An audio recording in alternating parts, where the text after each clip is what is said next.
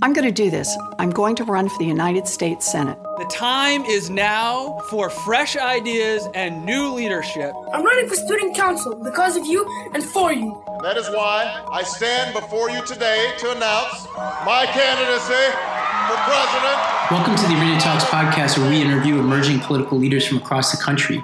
My name is Ravi Gupta, co-founder of The Arena, and today I'm recording this podcast on October 30th in the evening.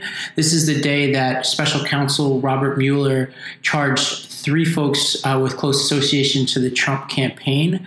And we have a special guest to talk about those charges. His name is Anthony Vitarelli. He's a former federal prosecutor at the Department of Justice in Washington, D.C., and former senior advisor to the U.S. Secretary of Treasury.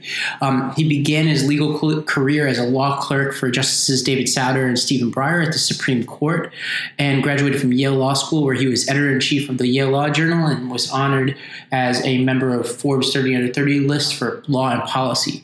He currently is the general counsel of Shogun Enterprises Incorporated. Anthony walks us through the charges and tells us what they could be for the future. So let's jump right in. Anthony, welcome to the Arena Talks podcast. Thanks, man. Happy to be here. So, Anthony, you were a federal prosecutor, and today I think there's a lot to untangle here for folks who don't have your expertise. People are talking about this like there are three indictments that came down, but actually there are two folks who are under indictment and one person who already pled out. You want to explain a little bit about where we are in these three cases? Yeah, so I actually think that it's worth even taking a further step back, which is that I think there are three really consequential things that we learned today. So the first is that the district court, which is the federal court in Washington, D.C., unsealed, which means it was something that existed previously and it had been kept confidential. It made public an indictment which charged Paul Manafort and Rick Gates with a variety of federal crimes. And so it's important to know what an indictment is, which is it's just a statement of accusations. So today, those two guys are presumed innocent, but the federal government has formally brought accusations to a grand jury, which is a group of citizens that's entrusted with the obligation to allege federal crimes against people. And so the government has to present evidence to a grand jury, and the grand jury returns an indictment and says, yes, these two guys are now formally charged with these crimes, and that's a case that will proceed either to a trial, at which time there'll be the government will put on the evidence against those guys, or one of them or both of them could plead guilty in advance of trial, or the charges could be dismissed for various reasons. So that's kind of at a high level what's going on in kind of track one. Track two, which is I think what you're getting at, is the unsealing of effectively a plea agreement between the government and a guy named George Papadopoulos. And that was not an indictment per se. It was a charging document to which Papadopoulos was pleaded guilty without trial. And it appears, all the evidence strongly suggests, that it was in exchange for some cooperation, which I hope we can circle back to later. But I think that's actually the most significant fact we learned today. And so just to get meaning from this really quickly, with Papadopoulos, I think I heard Preet Bharara say this today, but is it now fair to say that there is a member of the Trump campaign, an advisor, who has now been convicted of a crime? Is that the correct language here at this point for Papadopoulos? Absolutely. So he agreed that he committed the federal crime of false statements. It's commonly called a 1001 charge because that's the provision of the criminal code that it relates to. But basically, it is a crime to say things to the federal government or to a federal agent that are materially false and misleading when they're kind of undertaking their law enforcement role.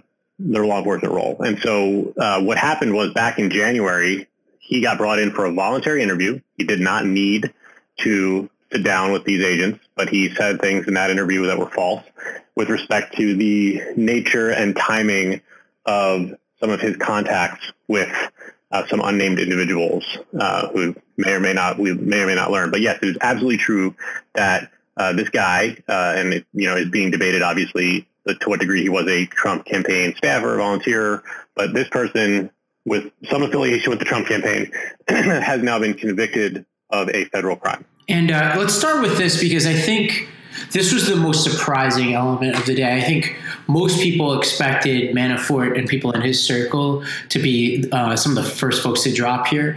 And so with Papadopoulos, this is, in contrast to Manafort, which we'll get to, Papadopoulos is obviously activity related to the campaign, whether it was his activity as in whatever we determine being an advisor means. It was he was lying about his intersection with the campaign, as opposed to Manafort, which will be a big debate moving forward. It's not yet clear, and we'll get to this, what the allegations have to do with the campaign yet. Is that right? So with respect to Manafort and Gates, yes. With respect to Papadopoulos, it's clear that, there's a couple of facts we know, right? So it was back in March of 2016 that the Trump campaign identified a group of people who were advising then candidate Trump about foreign policy, and Papadopoulos was one of the people that was identified by the campaign as a foreign policy advisor. And so at that point, it's a matter of public record that the Trump campaign said, hey, this is a guy who is advising us and is someone who the candidate would be turning to for advice about foreign policy matters. And at that point, it seems like, according to these allegations, which Papadopoulos has admitted, he was then subsequently working with some foreign nationals with ties to Russia to arrange a meeting with Trump and Putin. This seems to be Papadopoulos' goal. Now, again, it's totally unstated the degree to which Trump himself certainly or senior campaign officials had signed off on that activity, but if you're reading between the lines, it seems like that's the thing he thought he could do to be useful for the campaign. And so the most important statement, I think, in the Papadopoulos document is, it says, the United States of America and the defendant, George Papadopoulos, stipulate and agree to the following, that the following are true and accurate. And then it goes through and describes a series of interactions that Papadopoulos had with both the campaign, the Trump campaign, and with the Russian government. And I think, he stipulated to these things because he had previously lied to them, and he also stipulated to the fact that he lied to them. And we should walk through some of these things. So, one of them, basically he was charged and admitted to giving false statements in a mission. So to the FBI, in this meeting that you said that, incredibly, he did not need to take. And we'll get to this. There's an amount of just malpractice here. You wonder what this would look like under a more competent campaign. But, there's a lot centers around this, what they call a female Russian national who is unnamed and who is said to have been believed by Papadopoulos to have been a relative of President Vladimir Putin. And that this series of interactions and the interaction with some guy named, who's dubbed the Professor, which is, subject to a lot of speculation as to who that could be, that the combination of these two, repeated meetings with these two folks led to some promise of dirt and thousands of emails from Clinton that it's unclear whether it was delivered or not. And obviously we'll learn a lot more over the next few months. But the key here being, outside of just George Papadopoulos' future, that this appears to have been known by other members of the Trump campaign, and there was some communication around what the campaign should do about it that seems quite suspicious. Yeah, I think that, so I think that after a lot of what you're describing happened in April 2016, which again, just to, benchmark this is a month after the Trump campaign identified him as one of the campaign's advisors. So he takes these meetings, he's interacting with this professor, he's interacting with this woman who's alleged, in his mind, a relative of Vladimir Putin. And then this is key. It's paragraph 15 of the information. It's called an information, which is the charging document. 15A, he says, the day after his meeting with the professor, Papadopoulos emailed the senior policy advisor on the campaign, have some interesting messages coming in from Moscow about a trip when the time is right. And similarly, he then emailed the high-ranking campaign official. These are, euphemisms for particular people. Quote, to discuss Russia's interest in hosting Mr. Trump, have been receiving a lot of calls over the last month about Putin wanting to host him and the team when the time is right.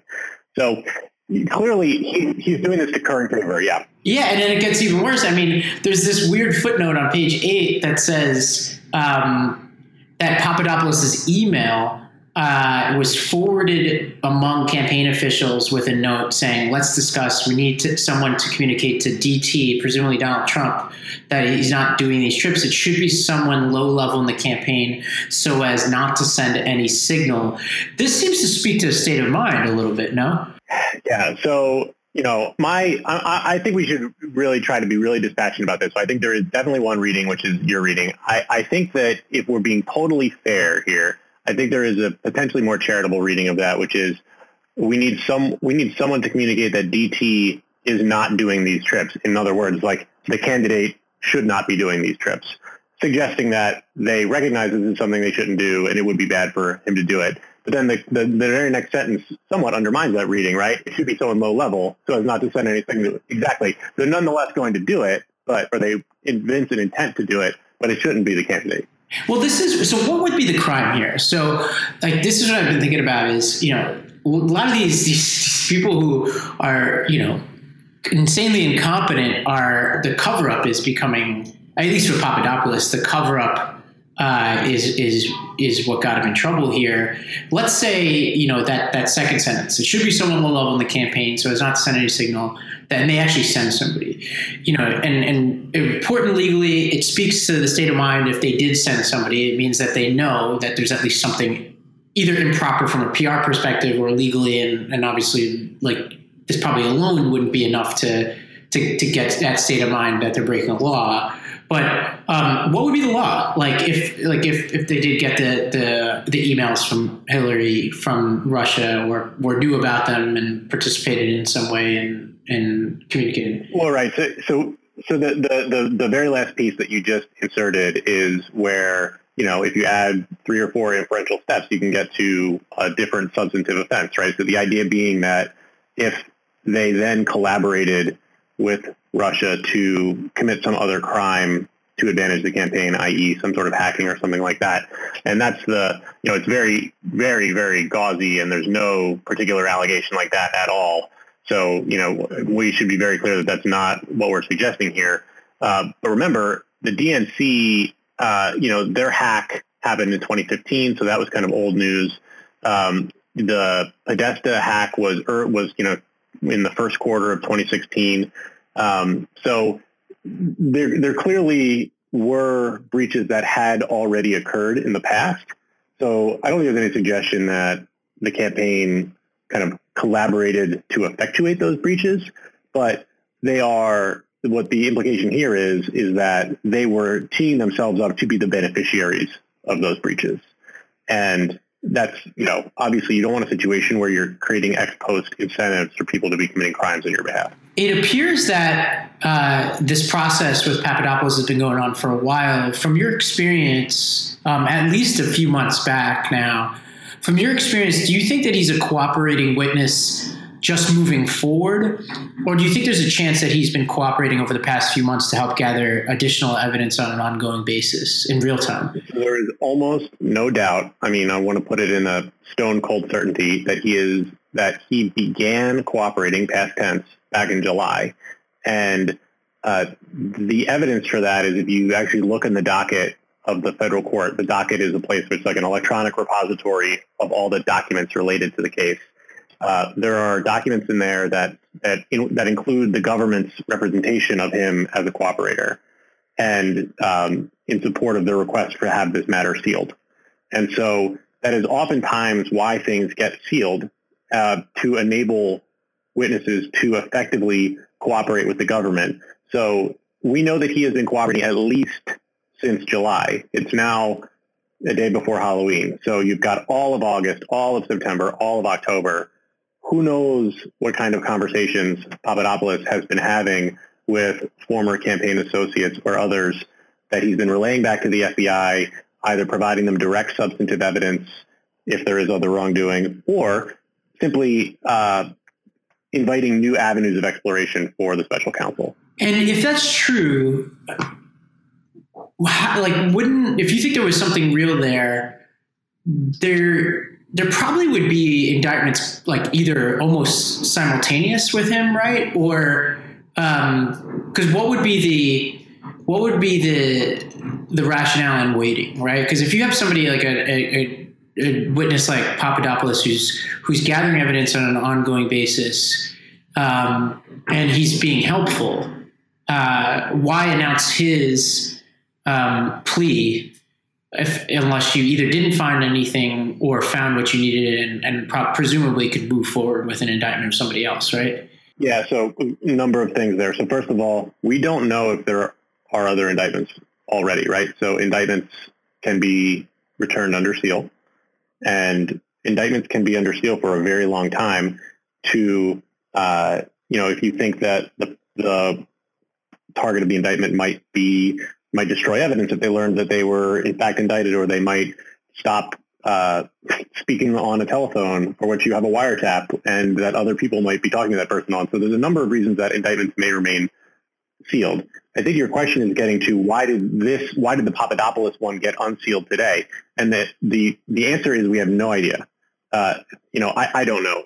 So we can speculate. One might be that the government concluded that there was no additional benefit in his cooperation. I know that strikes me as a little unlikely. Another is that they wanted to send a message to other potential subjects or targets of the investigation that they have a cooperator, and use the public knowledge of the fact that Papadopoulos has in fact been cooperating as a signal to other people that they better come in and cooperate. I think it's fair to say that that's a reasonable way to go about things, given how reckless and brazen at least the main characters so far have been in lying to federal authorities of all kinds. And I think that's a good transition to Manafort and Gates.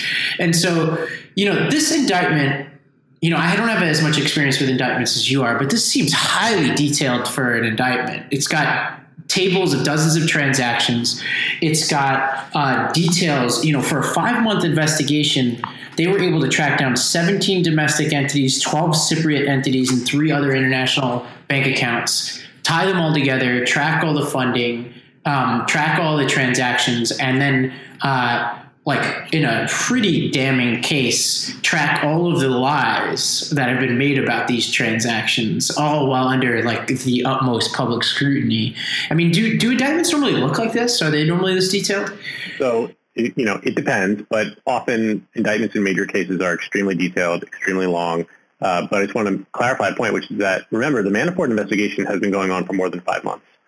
Mueller got appointed 5 months ago, and it now appears that his office took over the existing FBI investigation of Manafort. But the investigation, the FBI has been investigating Manafort for a while.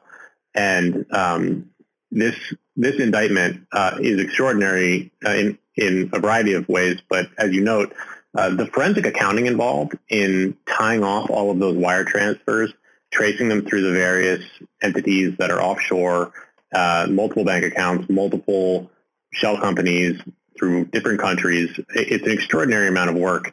And, there's just so many fascinating clues in the indictment as to the investigatory process that resulted in this indictment, one of which is that the evidence that was seized in the no-knock warrant of Manafort's apartment corroborated this evidence that they already had, and of course led to all kinds of new evidence. But it is. I wouldn't say it's totally out of the ordinary, but for it is a very detailed indictment that doesn't leave a lot of ambiguity as to the veracity of the claims, notwithstanding the presumption. In this document, in the information, as what it's called, you said, there's some evidence or some explanation that the no-knock warrant, when the authorities basically busted into Manafort's house, like in TV, that they found something that corroborated other evidence they already had. Yeah, this is in paragraph 26 of the indictment, and the Manafort Gates document is an indictment because it was returned by the grand jury. The Papadopoulos document is information. So just because So the in paragraph 26. So we can get into the substance of the charges, but one of the big charges is the falseness of the statements that Manafort made to the Justice Department once the government started investigating them. They said, hey, guys, it looks like you were representing a foreign agent. You didn't register. What's going on? And then they basically sent some letters to the Justice Department in response, which were false. And what the indictment says at the end of paragraph 26, it says, in addition, court-authorized searches of Manafort and Gates' email account and Manafort's Virginia residence in July 2017, the Virginia residence is the no-knock warrant search, revealed numerous documents, including documents related to lobbying, which were more than 30 days old at the time of the November 2016 letter to the Justice Department. Basically, what that is saying is there was evidence in the House that shows that Manafort knew he was lying when he sent that letter to the Justice Department in November 2016. There were documents in his possession that disprove the representations he made to the Justice Department. And so, and state of mind, once again, is super important in situations like this. Like if you asked me what I had for breakfast yesterday and I was under, I was under oath or talking to federal authorities and I just simply misspoke or misremembered, it's not really an issue. But if you have some reason to believe that I knew that I was lying, that makes a huge difference. It's a huge difference, right? So state of mind is one of the key differences between what makes something criminal versus what makes something a civil violation. And so if you do something that's a criminal violation, you can go to jail. If you do something that's a civil violation, someone can sue you and maybe get some money from you or get an order telling you have to do things differently. But you can only go to jail for something criminal. But to do a criminal act, you need to have what's called mens rea, which is an old Latin phrase, which means, the guilty mind, basically, a state of mind that is guilty. And the way to think about that is there aren't, with a very, very, very few exceptions, there aren't crimes you can commit without intending to do the thing that is a guilty act, right? So you actually... Yeah, like manslaughter or something is like an example where you don't need the state of mind, right? Like one of the cases. You have to have intended to do the thing. You may not have intended to kill the person, right? You may have intended. Yeah, right. So it is critical in a false statements case to show that you knew the thing was false. You can't go to prison if you thought the thing you were saying to the government was true. The government can't turn around and say, "Oh no, you actually are going to prison for that."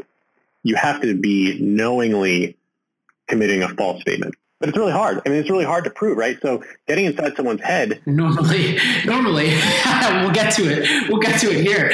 But normally it's hard to prove, right, Anthony? But let's get into it here. It seems like they've got him. I don't know if that's your impression here. But first of all, kudos to whoever wrote this, because the writing, I think, is superb. There's a point in here where Manafort goes through, Robert Mueller goes through, it's pages 18 to 19, where he first quotes Manafort and Gates' declarations to the Department of Justice. And he kind of just lays them out quote by quote. And then in one paragraph on page 19, just demolishes these declarations in unequivocal terms. It strikes me that, this gets to that sort of Stringer Bell point. Like, are you taking notes on a fucking criminal conspiracy? It seems like these guys took an unbelievable amount of notes and communicated a ton about crimes that were committed, no? Yeah. So look, you can prove crimes through direct evidence and circumstantial evidence. Usually for something that requires state of mind, it's really hard to find direct evidence. You either need to have someone being surreptitiously recorded where they say the thing that, they have been hiding and they actually confess basically to it, or you have a record that is something that the person themselves created or contributed to or was about them that they signed off on, such as all of the various records with respect to their lobbying activity for Ukraine. But most of the time it's circumstantial evidence here. Here we have an avalanche of direct evidence, and you don't even need to get into the circumstantial evidence, which is corroborative. But you're right. The direct evidence here is it's again, look, they haven't had a chance to put on the defense. There's going to be obviously a robust process whereby these charges are vetted, presumably, but indictments always read one-sided because it's the government's best articulation of the conduct that gives rise to the offense. But man, here it just seems like they've got a lot of very, very strong, hard, non-circumstantial evidence. So, and it stretches over a decent period of time and over many different mediums of communication.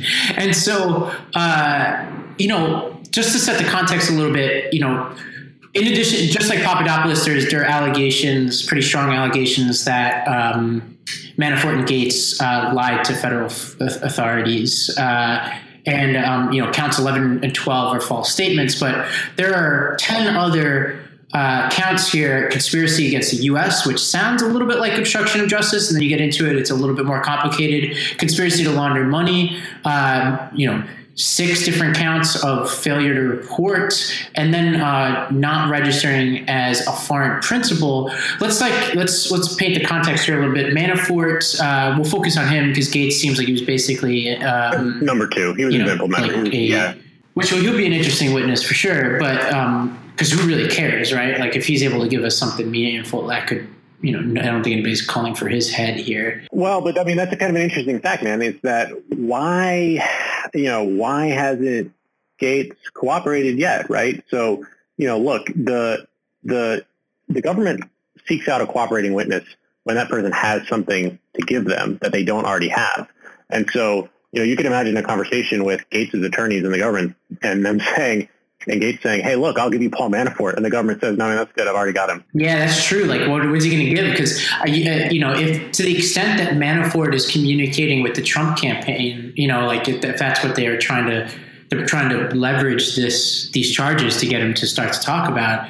Yeah, it's possible Gates never really communicated with the Trump campaign. He only communicated with Manafort and all of these weird entities that they set up. Yeah, and now having said that, I really think that the government still would have gladly accepted his cooperation and very likely would have fashioned a more generous plea deal for him and certainly would have gotten cooperator credit in sentencing. So I find the fact that Gates is not cooperating somewhat surprising and suggests that, maybe they have a novel legal theory with respect to the viability of these charges, or there's some kind of evidentiary issue here that Gates perceives.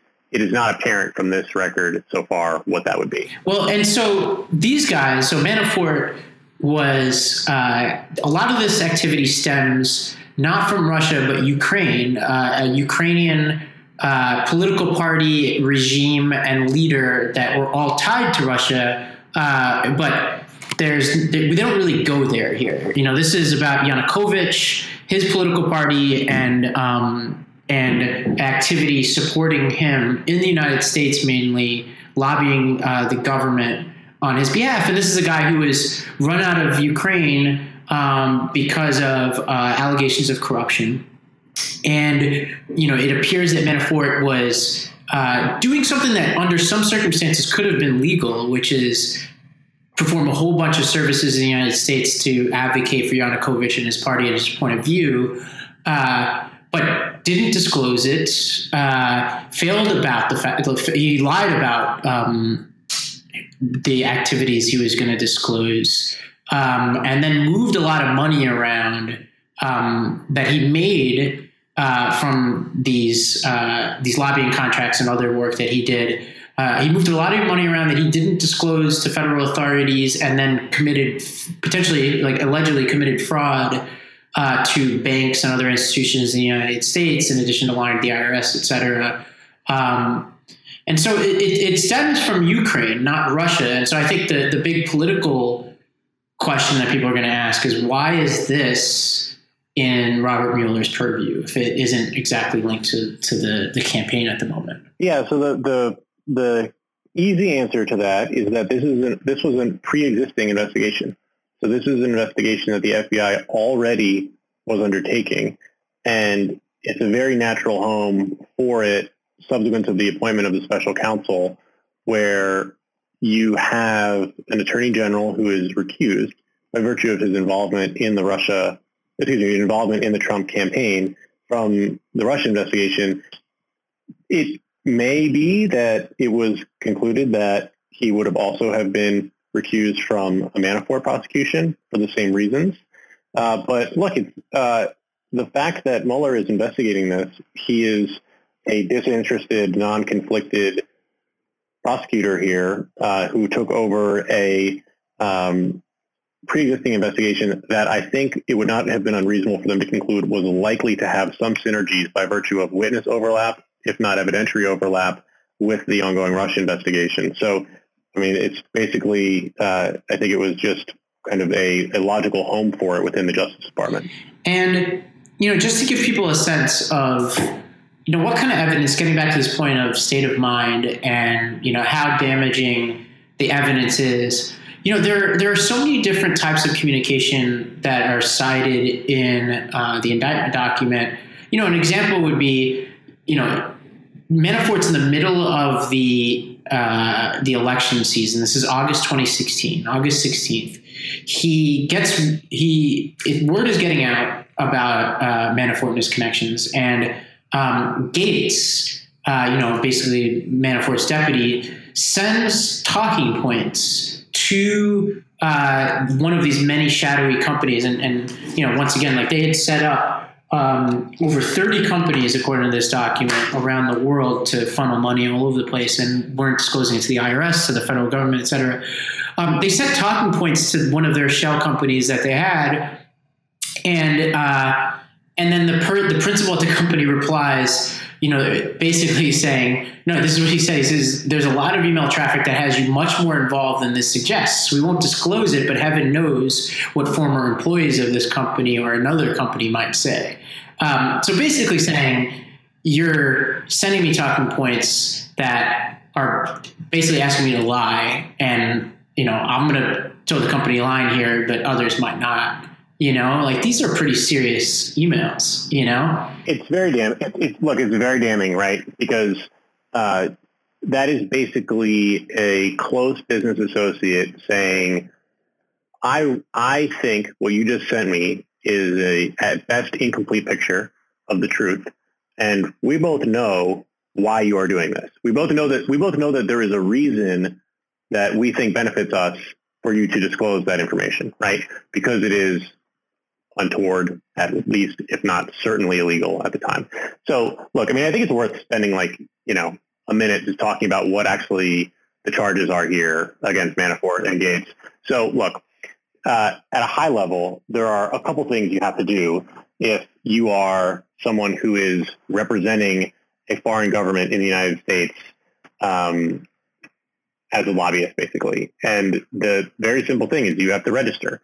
And there are very, very, very good policy reasons for this. And it's namely so that the public and those being lobbied, i.e. the members of Congress or the executive branch, know exactly who it is that you're representing. So if you file a lobbying disclosure that says you represent North Korea and you start advocating that we should reduce our missile defense spending, then people are going to know to discount that and not follow up with whatever, interrogate your reasoning. They're going to understand why you're making these kind of ridiculous claims. Similarly here, if you are representing the interests of a corrupt, human rights abusing government, you might want to shield that, or you might think it is in your interest or your government's interest for you to shield that and not have it be known that that's in fact who you're representing. So this is a very kind of simple filing requirement, and that you have to basically register and make it very well known that you are representing this government. And they just simply didn't do that, right? And so that's kind of, it is, unless there are really important facts that we don't know, it really seems like they didn't do that. And so that's count 10 of the indictment. So similarly, there's another kind of requirement that requires if you have a foreign bank account, right? So we all have our, Bank of America or Chase or Schwab accounts in American banks. But if you have a bank account that's located outside the U.S. and it's got more than $10,000 in it, you have to file what's called an FBAR, a foreign bank account report. And there are a lot of really good reasons for that. So it really helps the government track money laundering and make sure that We know the government knows how large sums of money are flowing in and out of the government. It helps with money laundering investigations, tax evasion investigations, et cetera. And so he had a variety of these accounts that would have been FBAR eligible in the sense that they were required. Right. Like an insane amount. Yeah. And not only that, but this isn't just a failure to file paperwork. From what I understand, the Form 1040 has a Schedule B that says yes or no. Do you have money in foreign bank accounts? That's exactly right. And so he never did that. So from 2008 to 2014, he represented falsely that he did not have authority over those foreign bank accounts. So that's for Manafort, that's counts 3 to 6. For Gates, that's counts 7 to 9. So just on those things alone, we've got counts. We've got 8 counts of the indictment right there. Then we get into the stuff that's the conspiracy to launder money, which really is where you get into this kind of totally fascinating forensic accounting work that the government did to trace the flows of funds through these various shell companies from the Ukraine to the other subsidiary companies that Manafort created. And he wasn't claiming any of this money as income on his tax returns, which is your conspiracy to defraud the United States from tax revenue. But so what he did was he started buying real estate in New York City.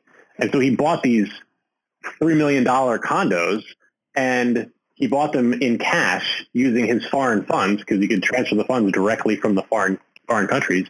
And then what he did is he went to banks in the U.S. and took out mortgages on them. And then so he got the amount of the value of the condo just in his checking account. And then he proceeded to spend that money rather lavishly, as is detailed in the indictment. It's a lot of strong evidence that they did the stuff that's alleged here. Well, let's talk a little bit about where this all goes, right? Because Papadopoulos is already he's already pled. He's admitted to wrongdoing. It looks like Manafort and Gates, absent a pardon, are in real trouble here. Real potential to flip. There's possibility that any of the three or all of them were party to conversations over the past few months that also could be in the crosshairs of Mueller and his team. But Vox, I think, did a good explanation this week today where they said there are kind of 3 types of crimes that Mueller may uncover. The first are crimes directly related to the election. The second are crimes committed during the investigation itself. And then the third are crimes committed by people in Trump's orbit before they joined the campaign, right?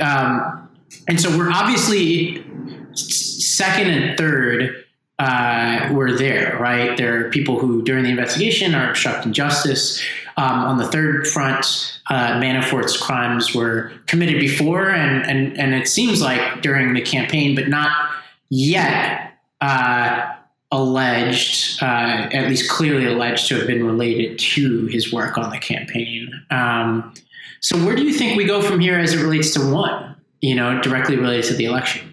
Well, look, so you've now got, as I mentioned earlier, a clear public record that there's a cooperating witness, and I think that is likely to precipitate some additional cooperation from folks who've been identified by the Justice Department as targets of the investigation. Again, that will happen completely behind closed doors. We will have absolutely no visibility into that. So that will continue. They'll continue to develop operating witnesses and new evidence from the publication of this new information. Second is you've got Manafort and Gates, who now are charged with federal crimes. Those cases will proceed like any other case that's under indictment. There will be, presumably, Gates and Manafort will file motions to dismiss the indictment. There'll be briefs submitted back and forth between the government and Manafort and Gates about whether the indictment should remain in place. I have a really strong hunch that those motions will be dismissed, or those motions will be denied, and the indictments will stand, and they'll go into discovery. And then the government will have to give over a lot of information that it has about Manafort and Gates, including any records of any statements that they've made, and anything that's exculpatory for Manafort and Gates. or anything that would potentially impeach witnesses against Manafort and Gates to those guys in the discovery process. So that's like the second track that this is going on. The third is, there's still an active investigation presumably going on here, right? At the very top of the podcast, I mentioned there was a third thing that I thought got really, really limited play today, but was significant, was an unsealing of another order in the Manafort Gates case, which the chief judge of the D.C. District Court granted the special counsel's request to compel testimony from a lawyer for Manafort. Yes, yeah. And it's basically saying that an exception to the attorney-client privilege doesn't work, doesn't apply, which is, that is the thing that happened today where I said, whoa, that is extraordinary, because the attorney-client privilege is really inviolate. And there is one big exception, which is the crime fraud exception, which is if you are using your attorney to perpetrate a crime or a fraud. But it's really hard. I mean, it's not, it's not easy to prove that. And here, the district court found that it was pretty clear that that's exactly the purpose for which the attorney's advice had been sought. And again, it appears, again, no evidence that the attorney knew that that was what was going on.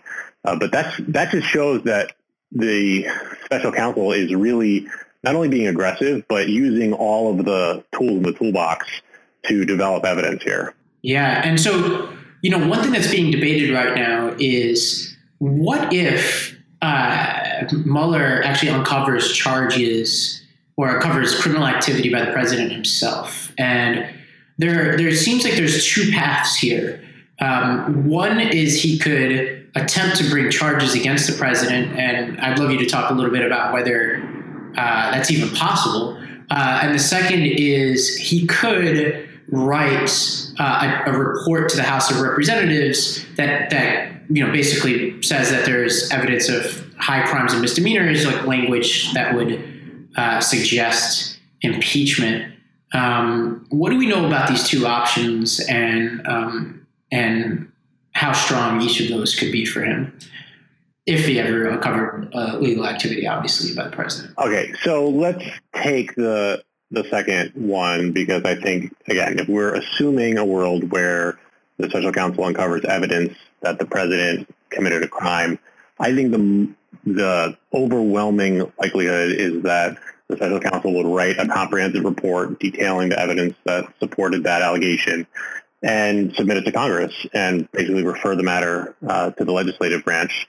And the remedy is impeachment to the extent that there has been a crime, because impeachment is appropriate for high crimes and misdemeanors. And so there is an academic debate about whether the president can be prosecuted.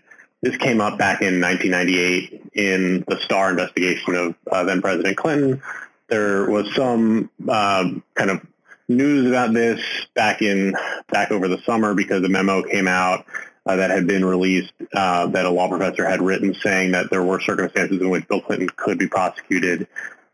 It's not worth giving a kind of conclusive yes or no on that question, because it's obviously untested. And I think that the much more likely route for Mueller is that he would refer the matter to the legislative branch. And so, in talking about the implications of this, this is in the backdrop of, we're reading legal documents right now, which are, 5 months or so into at least Mueller's leadership of this investigation. We have somebody who's already pled guilty to crimes, who was an advisor to the Trump campaign, the chairman of the Trump campaign, who's admitted to, or who's being alleged to have committed a series of pretty brazen crimes, and an associate of his. But we also have in the backdrop of this some uncomfortably close ties between the Trump campaign and Russia that are obviously what triggered the combination of that, and the fact that it was pretty obvious that Russia hacked the DNC servers and propagated, weaponized those emails for political gain.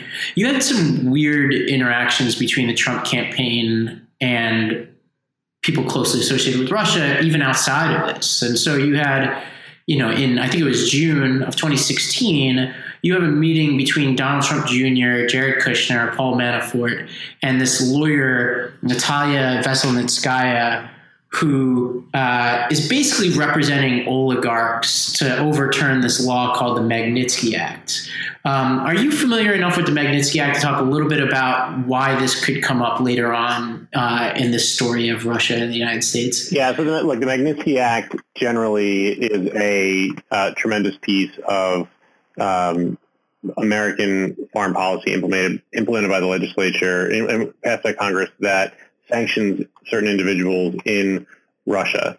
And so this is particularly people who are closely associated with Vladimir Putin. It is, reported that Vladimir Putin issued the rule that banned American adoptions of Russian babies in response to the United States passage of the Magnitsky Act. This is a law that hits close to home because people who are put on the Magnitsky list cannot basically have foreign bank accounts and there are travel restrictions, and it becomes very difficult to kind of be a person who would want to take advantage of ill-gotten gains abroad if your name is on the Magnitsky list. And so that's obviously something that Russia wants to overturn and seek legislative relief from.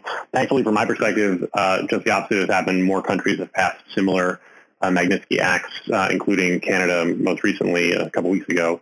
So, look, I don't know if there's any reason to, I don't think there's any evidence as to, whether that's going to come up again, but certainly the Trump Tower meeting that you referred to, that appears to at least have been in principal part why the Russian lawyer requested the meeting. At this stage, it is, I think there's a ton of speculation about where the investigation is likely to lead. And I think the only thing we know for sure, it is very likely that the special counsel is just going to follow the facts where they lead. And, look, those facts may lead to a bunch of kind of collateral crimes, not dissimilar to the ones that are alleged in the Manafort and Gates indictment. And there may be more cover-up type crimes. But I just don't know, there's no reason to know whether or not there's going to be a kind of grand unifying conspiracy. I think that there's, right now we're kind of in a wait and see posture. Yeah, and I think the meeting with Veselnitskaya is a good example of, it seems that no matter what, people in Trump's orbit have a hard time telling the truth or fully disclosing, if we're being super generous, material information that appears to be in Mueller's crosshairs, right? Like Kushner repeatedly failed to properly disclose meetings on his background check form when he came into the government. And even after amending it, still continued to make mistakes on it, in a charitable view. When asked about this meeting, the participants in the meeting said, per your point about adoptions, that the meeting was about adoptions, which, most people familiar with this issue, including Bill Browder, who wrote this book, The Red Notice, about this, and whose lawyer is the Sergei Magnitsky, the lawyer who was killed in Russia and for which the bill is named, basically says there's a 0% chance that this meeting was really about adoptions, and that this was a lobbying meeting to overturn an act that had 97-3 support in the United States Senate. So it just all seems really strange. And like the cover up, there appears to be either really bad memories in the Trump administration whenever Russia's involved, or something worse going on here. Well, Bobby, don't forget, the president has said he has one of the greatest memories of all time. So perhaps that will be tested. We'll see. I think, look, there is obviously a lot of smoke, right? And I think we all benefit by being careful about identifying what is smoke and what just looks really suspicious and what there is actual hard evidence for. But the smoke of the president repeatedly praising Putin, saying very charitable things about a effectively authoritarian, human rights abusing dictator in his own country, is just completely at odds with kind of the facts on the ground and what the traditional kind of American role is vis-a-vis Russia and otherwise in foreign policy. So yeah, and the Republican role too. And the Republican role, yeah. Well, look, man, and that really segues into, I think, kind of what the real kind of hard and I hope, soon to be resolved question for our kind of normal constitutional order here, which is, will the legislative branch kind of actively assert its role here, irrespective of party, if there are any attempts to stymie the special counsel investigation? And I just think that it's incumbent upon people of both parties to say, look, the special counsel has to be allowed to do his job and follow the facts where they lead, and any efforts to impede the special counsel are going to be completely unacceptable. And there have been bipartisan bills introduced in the Senate to do that, to basically memorialize the special counsel and prevent his removal. But I think that's really where there will be, that's kind of where the rubber is going to hit the road from a constitutional matter. Well, with that, at almost midnight Eastern, thank you for jumping on so late, and just thank you for joining us. We'll have to have you on once we have the next late breaking news in this case. Happy to do it, man. Good to talk to you. Thank you.